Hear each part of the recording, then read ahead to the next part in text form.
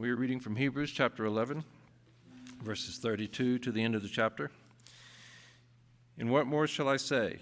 For time would fail me to tell of Gideon, Barak, Samson, Jephthah, of David and Samuel and the prophets, who through faith conquered kingdoms, enforced justice, obtained promises, stopped the mouths of lions, quenched the power of fire, escaped the edge of the sword, were made strong out of weakness, became mighty in war, put foreign armies to flight. Women received back their dead by resurrection. Some were tortured, refusing to accept release so that they might rise again to a better life. Others suffered mocking and flogging, and even chains and imprisonment. They were stoned. They were sawn in two. They were killed with the sword. They went about in skins of sheep and goats, destitute, afflicted, mistreated, of whom the world was not worthy, wandering about in deserts and mountains, all in dens and caves of the earth. And in all these, those commended through their faith did not receive what was promised, since God had provided something better for us, that apart from us, they should not be made perfect. This is God's word. You may be seated.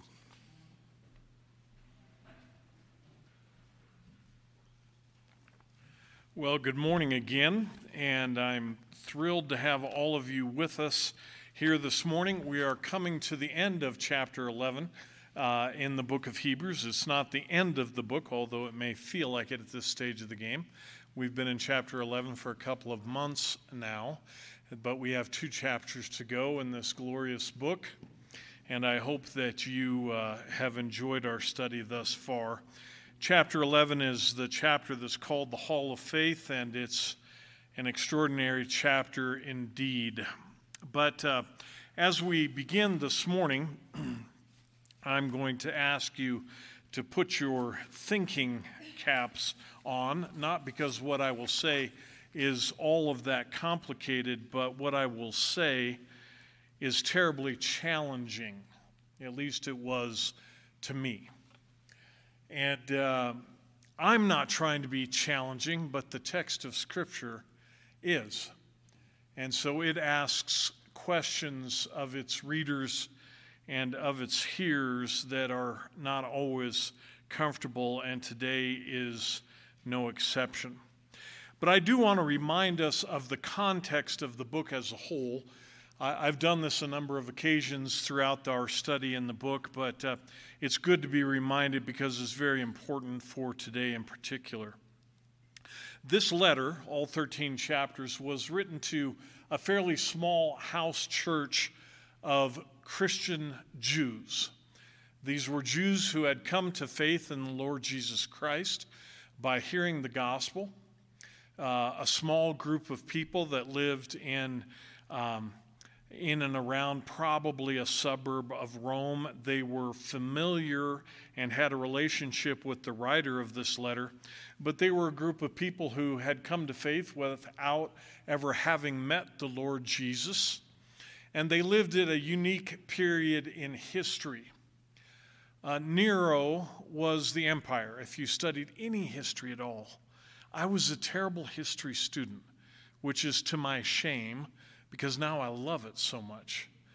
Nero was not a pleasant chap, to say the least. These Jewish Christians had a big temptation, and the temptation was to drift back into Judaism. And there was a number of reasons why it was tempting. Number one, it was old and familiar, and it had been part of their upbringing and their family life and their culture for centuries, and so they knew the ins and the outs of it, and you could see it, and you could taste it, and you could smell it. You could go to the temple, and there were priests there offering sacrifice, and you could come away feeling substantial. Beyond that, the Roman Empire at the time was slightly more lenient toward Jews than they were toward Christians at this particular period of history. And so there may have been a temptation to drift back into Judaism because it may take a little of the heat off of certain individuals. And then the last reason that I'll articulate this morning that it would have been tempting to drift back into it is every family member and every friend that you ever had from Jewish culture was saying, "What in the world are you doing? You have the temple, you have a sacrificial system which has been given to you by God, and you're turning your back on that?" So there were strained relationships, both in family and in business and in friendship, and so that temptation was real. Beyond that, the earlier parts of Hebrews tell us that this small church had already started to feel the pressure of persecution. There were members who had been imprisoned because the writer tells them, "I'm grateful that you went to visit those who were in prison." And some in the church had already endured having had their property confiscated from them because they were Christian. In other words, the people to whom this letter was written have already endured more pressure than anybody in America has ever endured for being a Christian. But the pressure was about to be turned up. Big time. Big time. Nero would kill thousands upon thousands of Christians in unspeakable ways.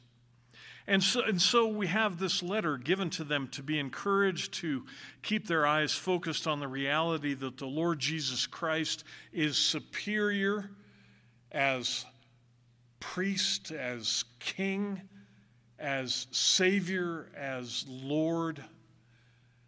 And this chapter 11, has been given to these people to be reminded that from their own history, there were those people who had tremendous faith in God and His promises. And the beginning of the chapter says, "Faith is the assurance of things hoped for and the conviction of things unseen." They hoped in something that was not yet seen. And so we've marched through this chapter, and it's been an extraordinary chapter, but I kind of know maybe what you have been thinking or feeling as we've gone through this thing. We've talked about men like Abraham and Noah and Enoch and others. And we hear those names and we know their stories, these men and women who maintained an incredible faith during challenging times. And we go from Abel to Samuel, and then we'll conclude with the prophets. And our response is maybe something like this. They're bigger than life. They're storybook figures. We don't believe that they're false. We know that they're real people, but it's awfully hard to relate to these people. God spoke to them at a different time in history, and He spoke to them in different ways than He speaks to us today. And they had tremendous stories of victory in the here and now. They were way above average, and I'm awfully average. I am. I'm just an ordinary, average guy, and these people are presented to us in extraordinary ways, and it's awfully hard to relate to them. But then I got to thinking the original hearers of this letter were terribly average people as well. Ordinary Christian Jews who just happened to be living in a hard period in history. And if these examples were given to them who were average, maybe I better pay attention. Maybe I'd better listen. Because these examples were given to me as much as they were given to this Hebrew church back in the late 60s ADs. And so what happens is the writer comes to the conclusion of this section, and he does not run out of space, but he runs out of time to tell us about more that we could talk about from the Old Testament who are people of faith. So if you look with me at verse 32 of chapter 11, this is what the writer says. And what more shall I say? For time would fail me to tell you of Gideon, of Barak, of Samson, of Jephthah, of David, and Samuel, and the prophets, who through faith conquered kingdoms, enforced justice, obtained promises, stopped the mouths of lions, quenched the power of fire, escaped the edge of the sword, were made strong out of weakness, became mighty in war, put foreign armies to flight, where women received back their dead with the hope of resurrection to come. This list continues, and the writer says, I wish I had time to tell you all about them. Now, the original hearers knew all about these people. We don't. Most of the people in this last section of this list are an interesting group of people. In fact, the list kind of started with Rahab that we looked at last week. Not only are they ordinary, but they're really flawed. They're people who have major moral flaws, and this is where I can kind of start to relate to them. You know, I can really wrap my head around flawed people. Much easier than these people that had these massive victories. Gideon had a tremendous victory. Gideon was a man who struggled with doubt and with fear and wanted proof that things were going to work out. But God told him to take up and fight the Midianites, which were a tremendous army that was opposed to Israel at the time. And Gideon had an army of 32,000, which at the time was pretty extensive. And God said, you know what, that's a few too many. And so through a series of events, the army was whittled down from 32,000 to 300. And God said, I want you to take clay jars, and I want you to take torches, and I want you to put the torches under the clay jars, and when I tell you to, I want you to break the jars and see what happens.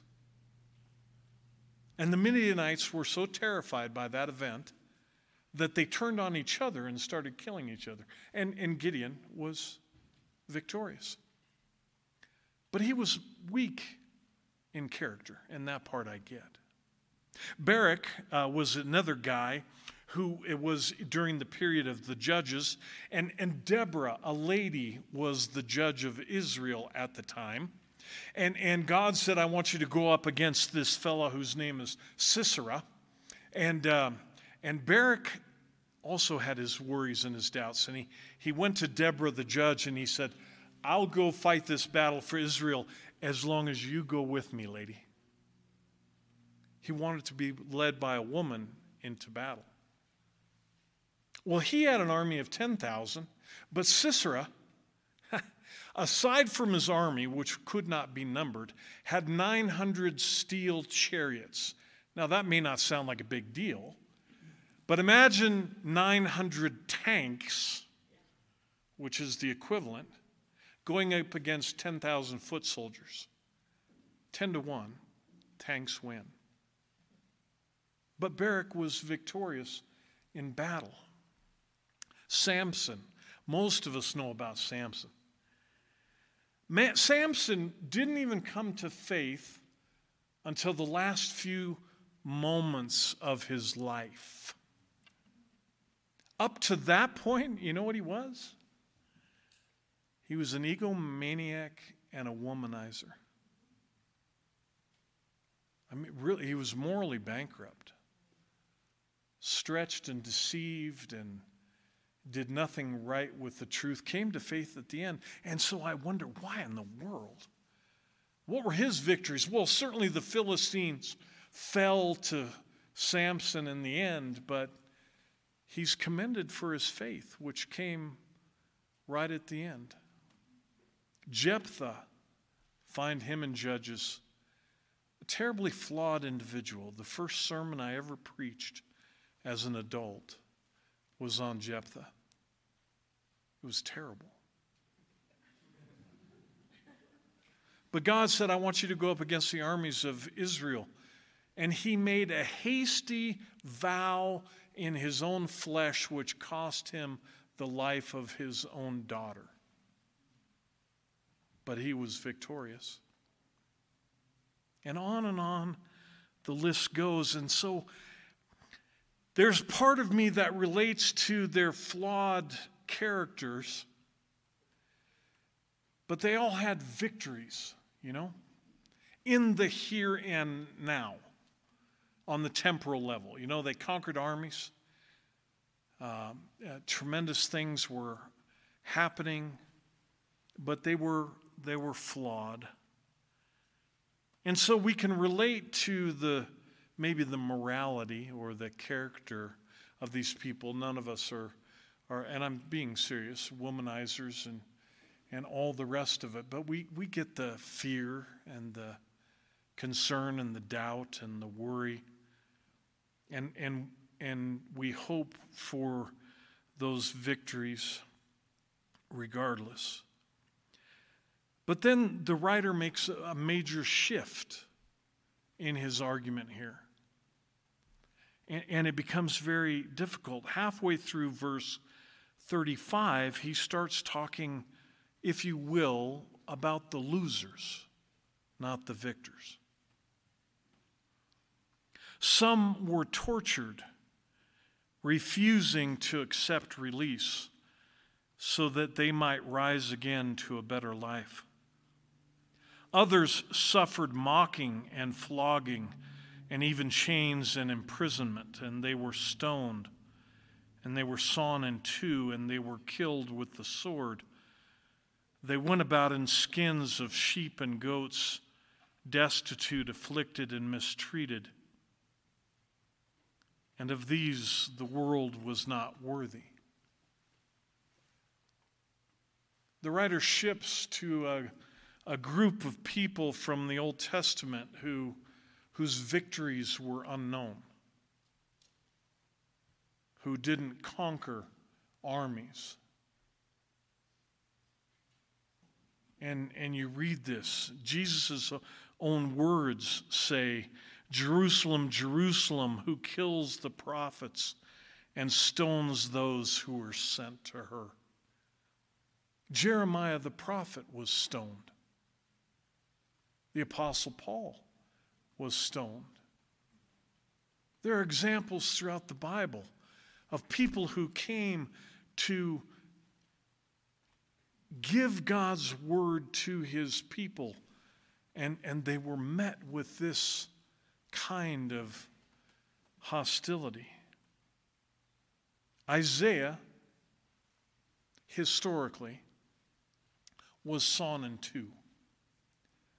Now, I very seldom give sermon illustrations, and this may not be advisable, but when I was young, I spent a summer in Spain. And while I was in Spain, for reasons inexplicable, for a very brief period of time, I was in there about 6 minutes, really and truly. I went to the Museum of the Inquisition. And what I found in the museum were all the implements that were used to torture people. Now, of course, this came way later than the times that are being referred to in the book of Hebrews, but the depravity of man has not changed. And there it was that I learned, to my horror, that when they sawed someone in two, they didn't lay them on a table and cut them in half through the belly, you see. They hung them up by their feet and went right down between the legs. And if your mind wanders there, you can see what that would mean. And this is how Isaiah was put to death.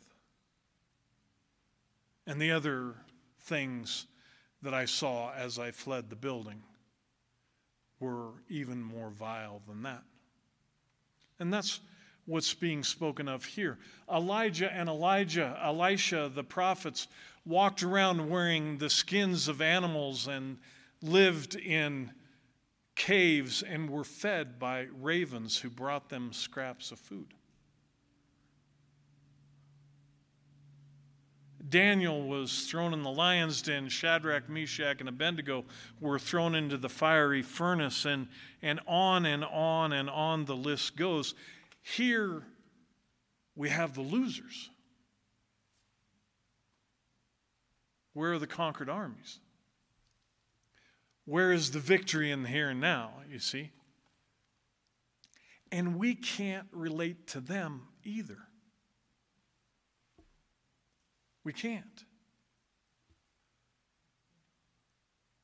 You see, there's part of the church out there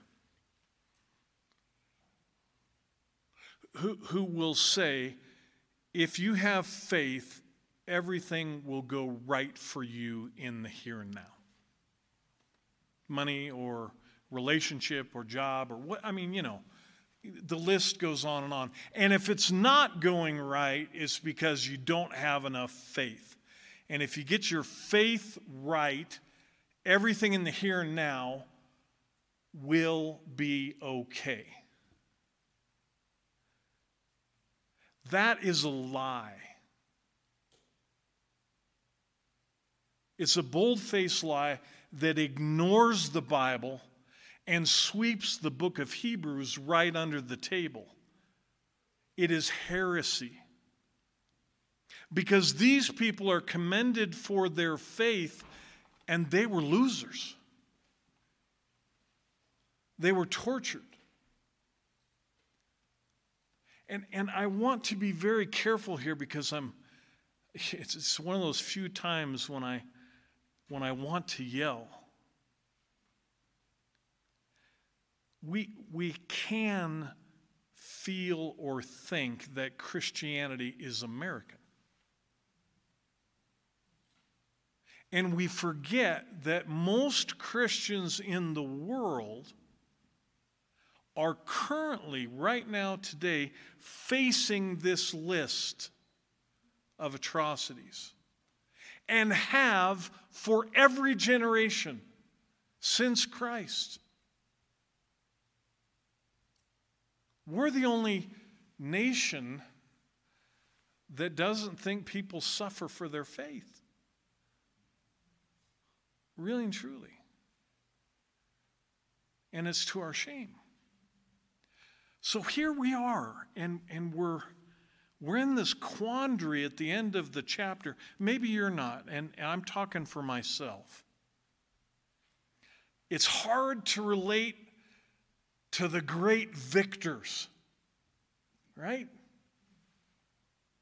I can relate on some level to the losers, but I don't share their experience because I really don't suffer for being Christian. The worst thing I have to fear today is being laughed at, somebody not listening to me, speaking up in the workplace, being known as Christian. Well, that's a long ways from having my property seized or going to jail or being stoned or being sawn in two or being thrown to the lions, which the Christians under Nero were done. So I can't wrap my head around this. And so I say, what do I do and where do I go? And I think about these things, and I'm really not trying to be graphic, and I think, would I have the faith if I fell into this category from verse 35 to 38. And I dared to dream and hope that I would, you see. But what if it was my wife or my children that were put before my eyes? And then it wasn't just me, see? Oh, it gets complicated in a hurry, doesn't it? I mean, it gets very, very real.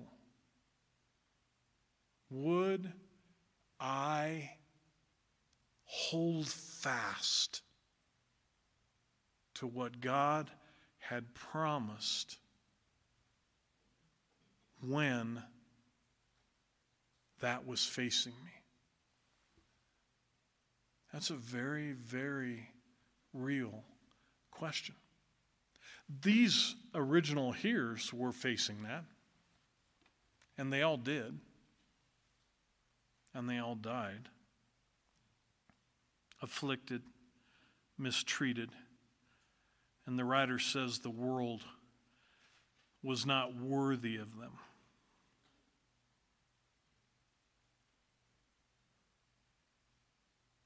I don't have any idea what the future holds. I really have no idea. I'm not a prophet. I'm not the son of a prophet, and I never will be. But it's hard to relate to the victories, and it's hard to relate to the torture, isn't it? So my question to myself was, why don't I get my act together now? You know? I mean, why don't I have more gumption now? Well, the text concludes with 2 verses. One will need some explanation. Verse 39 says, and all these. Now, when he says all these, he's not just talking about the losers. He's talking about the victors. Okay? He's talking about the whole list from Abel to the prophets, all the way down. Everybody. And this is important. And all these, though commended through their faith, did not receive what was promised. Every person in this list was commended for their faith, whether they received a victory on earth by conquering an army or being a capitalist and a captain of industry, or whether they were the losers and died for their faith. All of them were commended for their faith, but not a single one of them got what was promised. You see what a lie it is to say that if I have faith, the here and now is going to go smooth? That's a lie. Because the winners and the losers in that verse are all of a sudden put on the same playing field. You see, everything is leveled. Those who have victory in the here and now are the same as those who died for their faith with nothing. The ground is leveled. And they didn't get what was promised. The victory that comes through faith has nothing to do with the here and now. Now, some of us, and it's really true by and large for most of us, and this is not a bad thing, we'll cruise through life and things will be comparatively easy, and some of us may be tremendous victors in the here and now. Family life will be great. Job will be good. Finances are not a worry. Things go smoothly. Praise God for that. Praise God for that. But that's not the sign of faith. That's not the evidence that God's hand rests on you, because God's hand rests as much on the person who's being sawn in two, wearing a goat skin, and is starving to death. God's hand is on them as much as the victor. And then in verse 40 it says, now hear this, it's very confusing in English. It's not so tough in other languages. Since God has provided something better for us, that apart from us, they should not be made perfect. It sounds as if we're the ones that made these old guys perfect. Doesn't it sound that way in English? But here's what he's telling the original hearers, and here's what he's telling us. And tell me if I'm not clear, because it's very important. The people that heard this for the first time, and we afterwards, are the recipients of the full knowledge of God's plan in Jesus Christ. That Jesus came to die, to raise again, and to be king of his people, of all the universe. And we are, and they were, the benefactors of that knowledge. Okay? We are the recipients and the people who are now aware of what the promise of God for the future really means. His presence, his place under his kingship, and this earth has been destroyed. What we carry with that knowledge and what these people did in the time of the book of Hebrews had that knowledge, you see. And it was that knowledge that those in the Old Testament longed to have. And so all of a sudden, we are brought in to the level playing field. Do you see what I'm saying? Those who were victors in the Old Testament, those who were the losers who died for their faith, and those of us who now know the full plan of God revealed in the person and work of the Lord Jesus Christ, are all on the same playing field. And the promise is the same for everyone. That's the point. That's the point. And so the question still remains, and we'll start to hit on it next week. But let me leave us with this. What do I do now? What do I do now? Because I'm not going to conquer an army this afternoon. I really am not. And I don't think God's going to call me to that. I hope that God does not call me to prison or to torture or my family or those that I love this afternoon. And while I cannot understand how I might maintain my faith in those moments, what do I do now? Because I'm on the same playing field with the winners and the losers.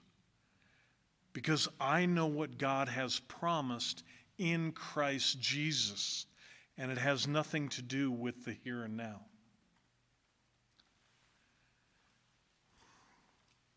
Jesus is the author of our faith. He created it. He's the creator of our faith. And he is the perfecter of our faith.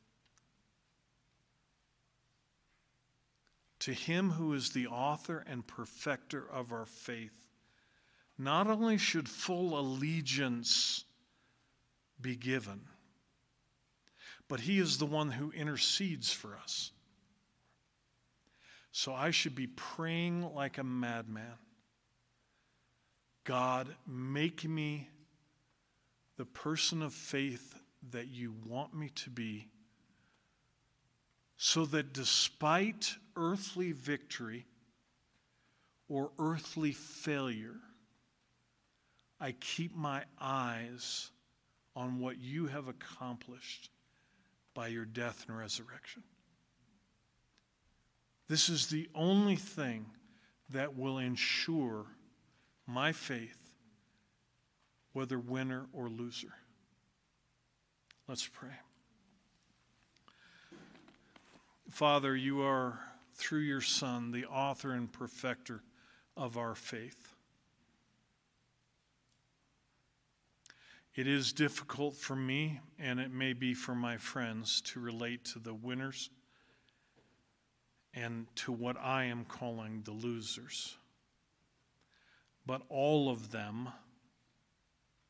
kept their eye on the promise that had nothing to do with this earth.